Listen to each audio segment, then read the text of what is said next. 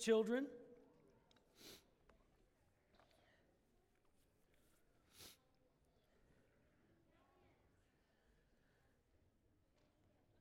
Well, as I have been saying, it is so good to be together with you as a body of believers. We have been going through the 7 churches of Revelation and looking at what Jesus is saying to each individual church in Revelation 2 and Revelation 3. Today we find ourselves in the church of Sardis as Jesus is speaking some tough words to this church.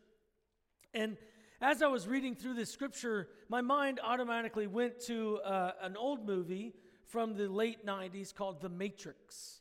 Now, many of you might know about The Matrix. It is this really weird sci-fi where they have this discovery that, human beings are sleeping in this whole another realm, but their minds are in this computer program. And there is a time where this young guy who's a strong character, the main character of the entire film, named Neo, is told to wake up. And so I'm going to show you a quick film of it. If you've never seen it, it's interesting.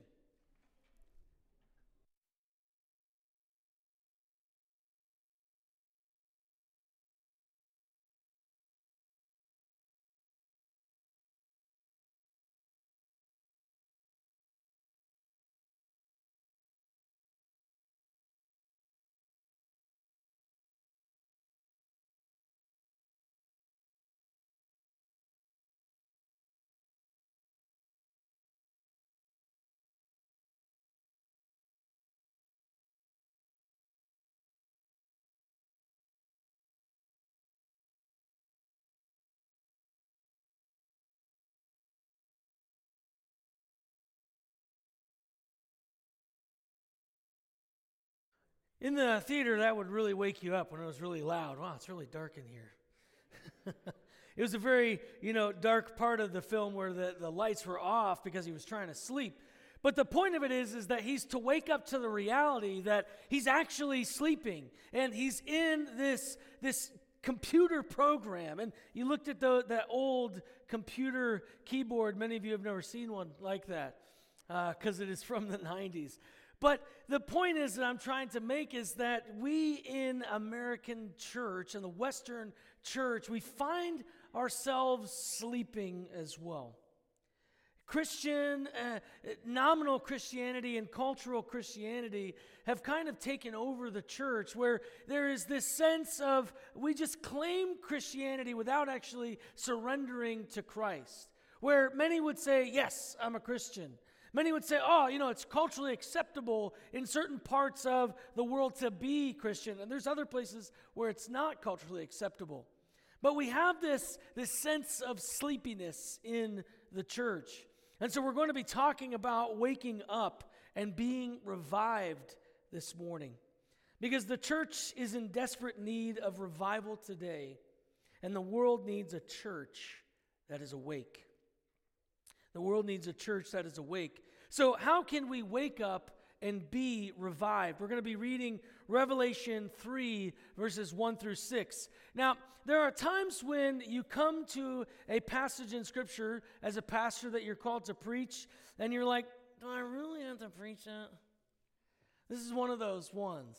And that's why I don't generally do topical preaching, because I can cherry pick what I want to teach on and what I don't want to teach on. But when you go right through a book of Scripture, you kind of got to deal with what shows up in that passage. And so today we will be looking at Revelation 3, 1 through 6, and looking at how we can wake up and be revived. If you have your Bible with you, please open up to Revelation chapter 3. It'll be on the screen for you as well, and if you're online, you could just read it on the screen. The word of the Lord. And to the angel of the church in Sardis write, the words of him who has the 7 spirits of God and the 7 stars. I know your works. You have the reputation of being alive, but you are dead. Wake up and strengthen what remains and is about to die, for I have not found your works complete in the sight of my God. Remember then what you received and heard. Keep it and repent. If you will not wake up, I will come like a thief, and you will not know at what hour I will come against you. Yet you still have a few names in Sardis, people who have not soiled their garments, and they will walk with me in white, for they are worthy. The one who conquers will be clothed thus in white garments, and I will never blot his name out from the book of life. I will confess his name before my Father and before his angels. He who has an ear, let him hear what the Spirit says to the churches. Now again, this is not one of those fun passages to read, and it's not one of those fun passages to preach through. And many of us, like myself, as we're reading through this and exegeting properly the Scripture, our toes are going to get stepped on a little bit. We might get a little bit frustrated or a little bit angry, but if you find yourself welling up with something inside of you, I want you to ask the Spirit, is this conviction? Because it very well may be.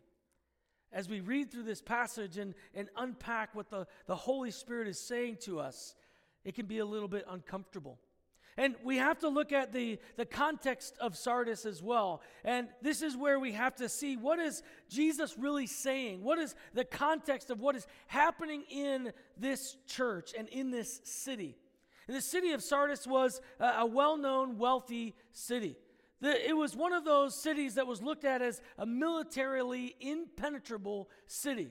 It was up on a ridge, and you could see down, and there was just no way to take over this city except one way. There was a small path that would go up into the city that many of the soldiers of Sardis were supposed to be watching. There were supposed to be watchmen who were there making sure that there was no infiltration into the city from other enemies that would come in and try and destroy the city. Well, this city that was supposed to be impenetrable fell 2 times to military conquering. And the reason is because those who were supposed to be watching the path fell asleep and were taken unaware by the enemy who snuck in and took over their land. And so you will see some of this context is specifically to the city of Sardis, and what Jesus is saying to them is to try and reawaken their mind to what happened in Sardis and as a city, and say, this is about to happen to you as a church. And so it's very, very in your face, kind of using the history of the city against the people in the church to say, have you learned nothing? And also, clothing was very important in the city of Sardis, and that is why Jesus will use the issue of white garments and soiled garments. And so there's aspects of what Jesus is saying that will be very clear to the people in Sardis, because that is the city that they live in, and they've experienced what was happening. But you and I, without that context, would have no idea what Jesus is saying. So I give you that context to have an understanding, and we'll now look at Scripture and the 5 truths that Jesus gives us as a church that we can apply to our lives in order to wake up and be revived. And the first truth is the truth of the Spirit. Because Jesus has made the power of the Holy Spirit accessible to the church today. Jesus has made the power of the Holy Spirit accessible to the church today. We see this kind of an interesting introduction where he says, I have the 7 spirits of God and the 7 stars in my hands. I have them. Now that might be very confusing. And what is he actually saying? And the 7 churches, the 7 stars are the 7 churches. But what are these 7 spirits of God? What does that mean? Well, it means the perfect work of the Holy Spirit himself. 7 is an image of perfection that happens in Scripture over and over again. It could also mean the completeness, the total work of. And so here what he is saying, Jesus is telling the church, I have given the whole work of the Holy Spirit to the church. They're together as I have them and hold them. Osborne, a great commentator, makes this statement. He said, this details the complete and adequate work of the Spirit in the community. The church of Sardis, nearly dead, can be revived only if the Spirit takes over, and Christ has the power of the Spirit available to them. And so he opens up this wonderful, condemning, hard word to the church in Sardis by saying, everything I'm about to say after this can only be done by the power of the Holy Spirit within you. Don't try and do this without the Spirit, because I have the 7 spirits, the complete work of the Holy Spirit, and the 7 churches in my hand. If you follow and obey the work and the empowerment of the Holy Spirit, you will find yourself waking and being revived. You see, what was happening in the church in Sardis, they were leaning on their past. There was a past history of what God had done in the church in Sardis. As they began, they were strong Christians, passionate about the work of Jesus, passionate about what Christ had done. And they had an image, a reputation, a view of being a good Christian community. But Jesus is challenging them not to pay attention to the past, but to pay attention to the present. Because we can dwell so much on the past that we miss what we are to do today. And we might have had glory in the past, but now things are rough and tough, and we're trying to, look back to the good old days. I think often in the Western church, we can get really stuck on how good it was or how we used to be important as churches and pastors in our communities, where that is no longer the case.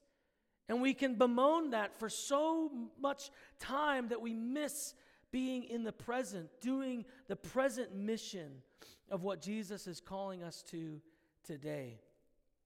We can't keep pointing back. We must look at right now, because strength is in surrender to the Spirit. Stagnation is staying stuck in the past. If we're stuck in the past, we can't move forward.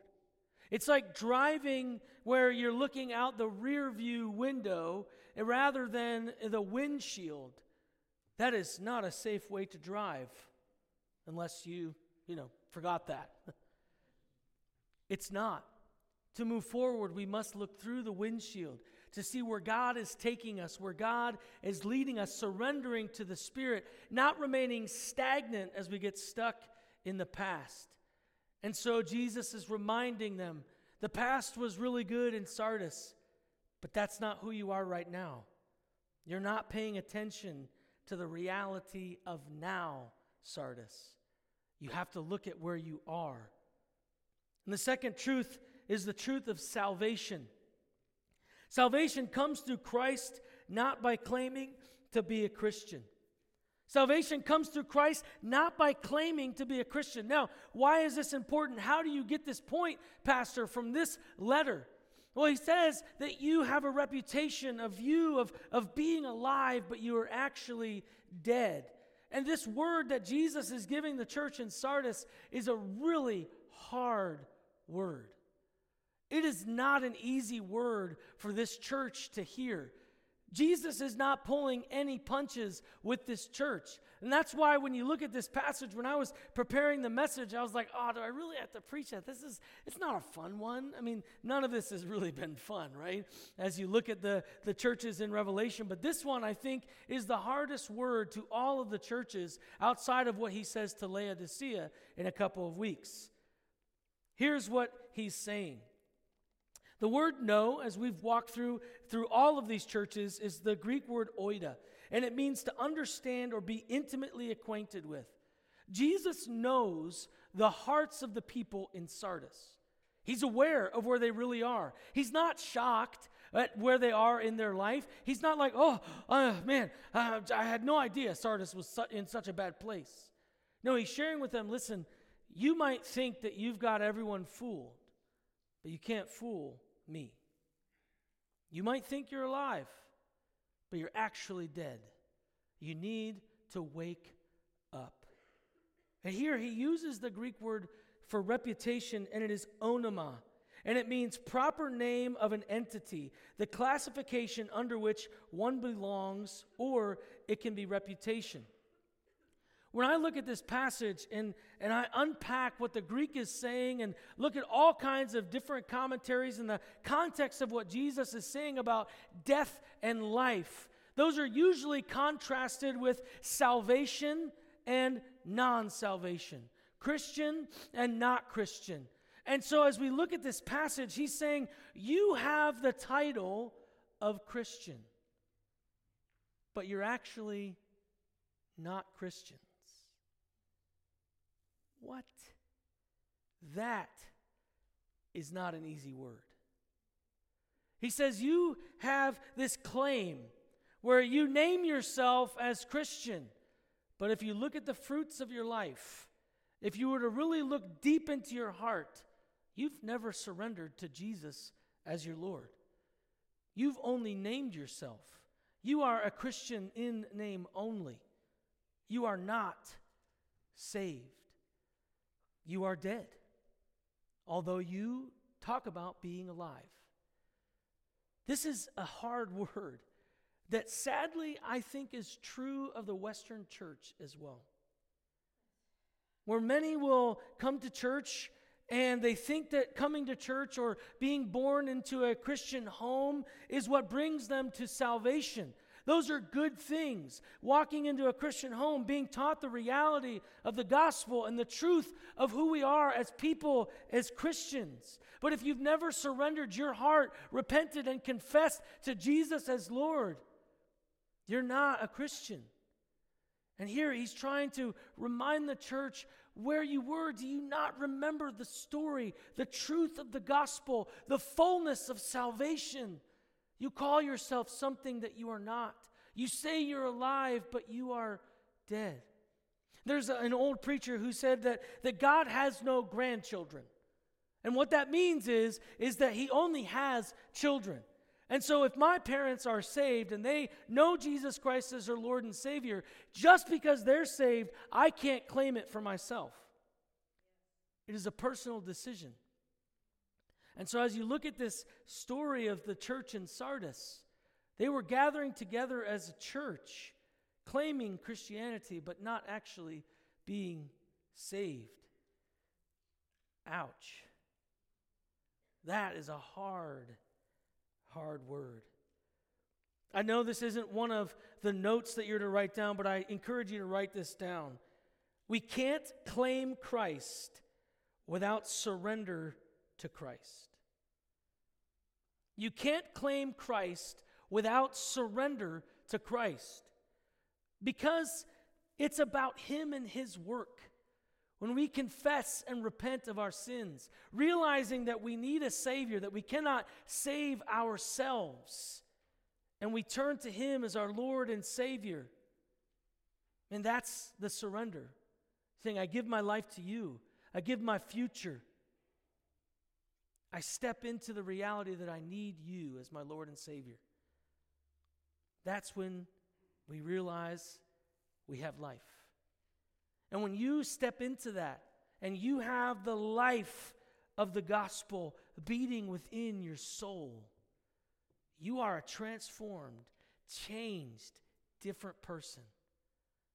You can't keep walking in the same way you used to live because it is so transformative. And that's where we have to look inside and say, have I been changed? Have I surrendered fully to Christ, or have I just named myself something that I'm actually not? Verse 4 continues this idea where Jesus states, you have still a few who have not soiled their garments. There are some who have been cleansed by the blood of Jesus Christ and made white as snow. The whole church is not filled with dirt or poop-stained people. Because soiled, if you soil your pants, it's not just wiping dirt on them.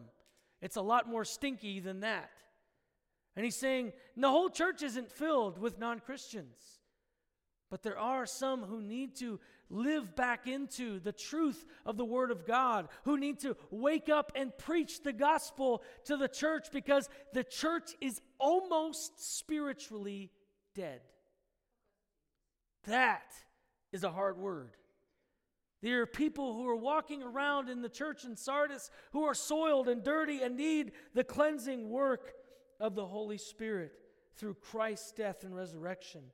Wall says this, evidently, this is a congregation content with spiritual mediocrity, even though in desperate need of the revitalizing power of the Paraclete of the exalted Christ. The Holy Spirit, the one who raised Christ from the dead, will raise your dead life to life. Your deadness can be brought to life, empowered and imbued by the Holy Spirit of God, because Christ died for you. The death that you and I deserved, Christ took upon the cross for us. And he's challenging those who are in the church. Listen, you know the truth. You have some people in your church who have white robes. Get out there and tell the people who have soiled robes that their robes are soiled. Don't let them pretend or think that they're saved. Please, oh please, oh please. He's trying to get them. He's pleading with them. A.W. Tozer said, if the Holy Spirit was withdrawn from the church today, 95% of what we do would go on, and no one would know the difference. If the Holy Spirit had been withdrawn from the New Testament church, 95% of what they did would stop, and everybody would know the difference. That's also harsh. My friends, we need to be a people who surrender to Christ, who don't just say, oh, I'm a Christian, I go to church. And no, church does not save you. Claiming to be a Christian does not save you. Only Jesus Christ is your Savior and Lord.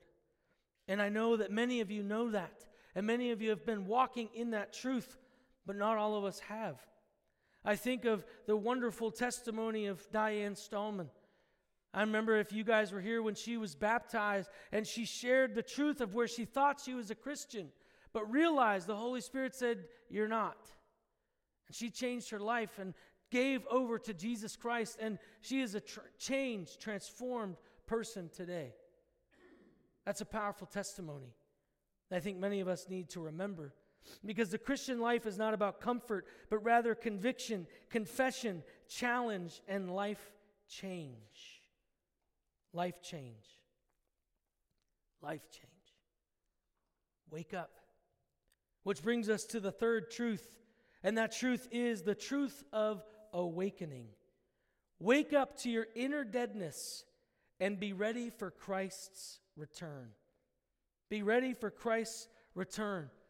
See, the leaders in this church were allowing this church to slip slower and slower and slower into death, not bringing about the truth of God's word. It reminds me of Josiah, where they had no idea about the word of God, and King Josiah discovered the word of God, and they pulled it out of the dusty closet, and everybody was convinced and convicted of their dirtiness and need for the cleansing of the Lord.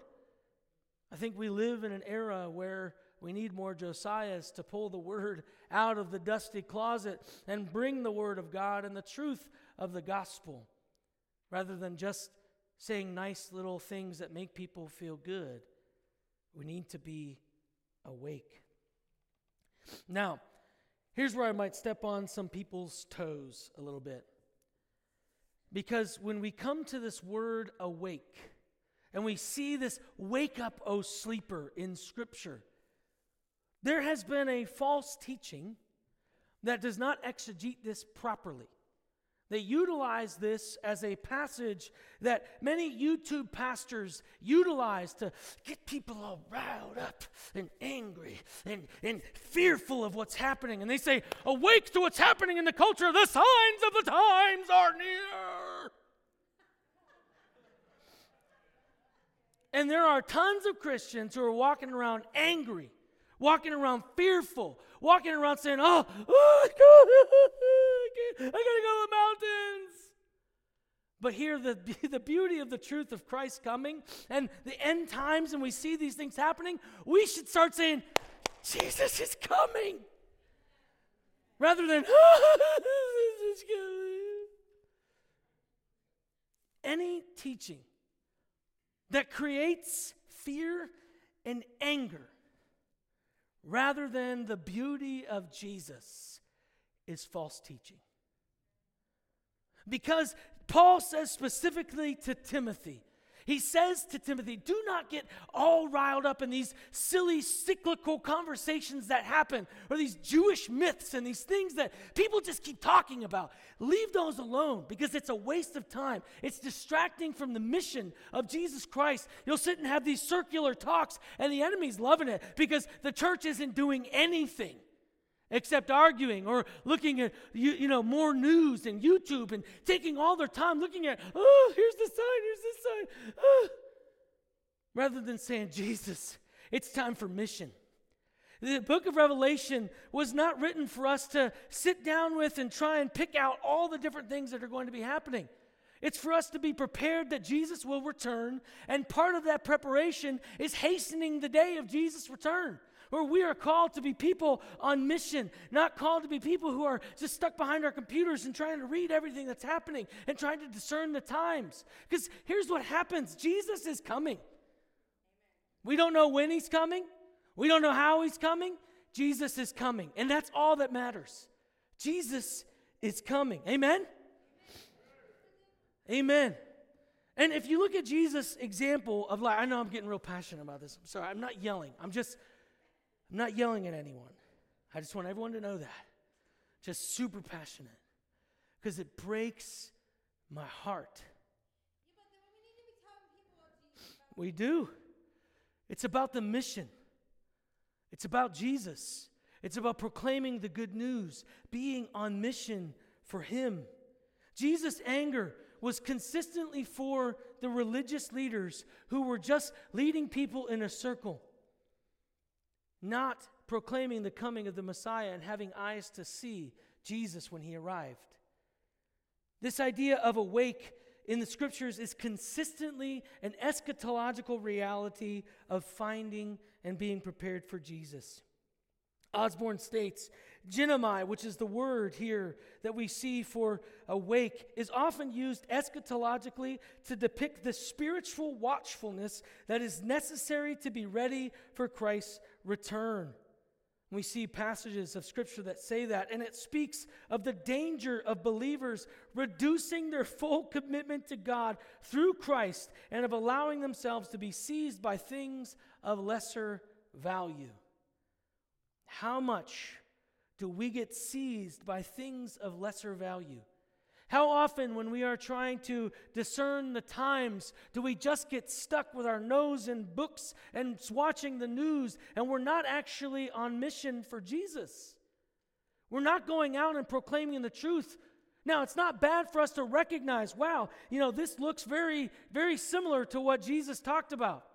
Here are all these things that are happening, that are transpiring. It's not bad for us to say, wow, this kind of looks like it's the time. But that's not for the purpose of fear or freaking out or yelling and screaming and running around and having all caps on your Facebook. It's for you to go out into the world and say, Jesus is coming. Do you know Jesus? This should inspire us to mission, not to craziness. One of the sad statistics that we've seen since COVID is that local pastors are not as trusted anymore as YouTube pastors. The pastors who walk alongside people in love and care, who have counseled and listened to every aspect of someone's life, are mistrusted by more people than YouTube preachers are. And I think part of it is because these YouTube guys are speaking what everybody wants to hear, riling everybody up. And the news is based off of fear-mongering, not always the truth, right? Same with these dudes. How can we create chaos in the church? How can we create people angry and mad? And, the enemy uses that to take people off of mission.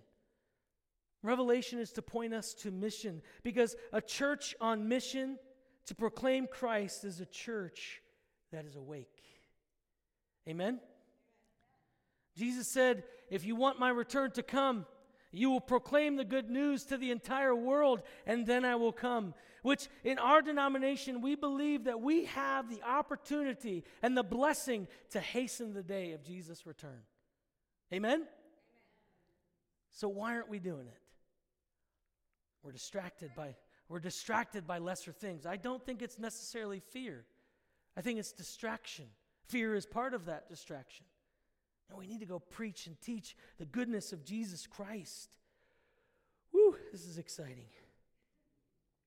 Wiersbe states, it's when the church leaders and members get accustomed to their blessings and complacent about their ministry, i.e. missions, that the enemy finds his way in.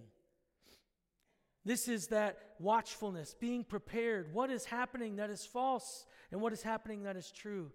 My friends, again, I don't want anyone to think I'm yelling. I'm just so passionate and broken about where we are. The American church is not ready for the return of Christ. We're not. We're too distracted. We're just too invested in lesser things than the truth of the gospel. Our lives should reflect the beauty of Jesus Christ. Our lives should reflect our surrendered life to Christ. Our fruit should be out there for the world to see the reality of the gospel that has changed us. But we've become complacent. We are not awake. We are sleeping. Strengthen what remains, he says, which means there are some people in the church that are alive. Strengthen them. Those of you who are there alive, bring life back to the church. You have the Spirit whom I've given you. Bring that alive nature back to the church. We're called to do this. The fourth truth is the truth of remember, receive, and repent. Because we are to remember the truth we received, repent of sin, and live out the truth. Many claimed salvation in this church, but they were not saved. The word remember in the Greek, Osborne gives a little bit of help. He says, remember here demands a continual recall and actualization of the past truths that have been taught. It is not just bringing these realities to mind, but putting them into practice in their lives. Listen, you can know all there is in your mind about theology, about doctrine, about truth. But if it is never translated from your mind to your heart, you've not been saved. That's why I constantly pray that we don't just learn something new, but we become someone new. That we allow it to affect the depths of our soul, not just be able to repeat things that we know. It needs to be intrinsically transforming. The work of Jesus is transformative. It changes us. And here, those who are not living alive, he is saying, please repent. Those of you who have allowed the church to just dwindle into this false belief of nominal Christianity, repent of that sin, move forward, remember the message that you received in the beginning. This is only 2 generations away from the planting of this church. 2 generations, and they've already slipped back into sleepiness. Remember what you've received. Return, repent. We need to do that. As individuals and as churches, we need to return to what the Lord has for us. And when these 3 things are in place, revival that only the Spirit can empower will break out. Did you know that Jesus desires a church revived and a church alive? Not a church asleep. Not a church that's just complacent to go through the motions. Not a church distracted by all the things that can distract us, but looking at the truth of the gospel. Many of you, hopefully, are in this place where the Spirit of God is speaking to you and saying, yeah, you've been distracted. Yeah, you've been complacent. The Holy Spirit is knocking on the door of your heart, saying, maybe you've just been Christian in name only. Have you surrendered your all, confessed and repented of your sin, and turned to Him as your Lord and Savior? I hope the Holy Spirit's doing some work. Repent. Remember what He has done. Receive the truth of the gospel and turn back to Him. Be alive and awake. Be revived. The 5th truth is the truth of overcoming. Rewards await the one who overcomes. The word conquer here in Greek is nikao, and it means to win in the face of obstacles, to conquer, to overcome. Osborne states, in this context, it means to refuse to accommodate the Christian walk to pagan demands. That is, to refuse to soil your garments. Thus, Christ is saying the Sardian faithful of 3:4 are overcomers and will receive the rewards promised to the victorious. Man, this is beautiful.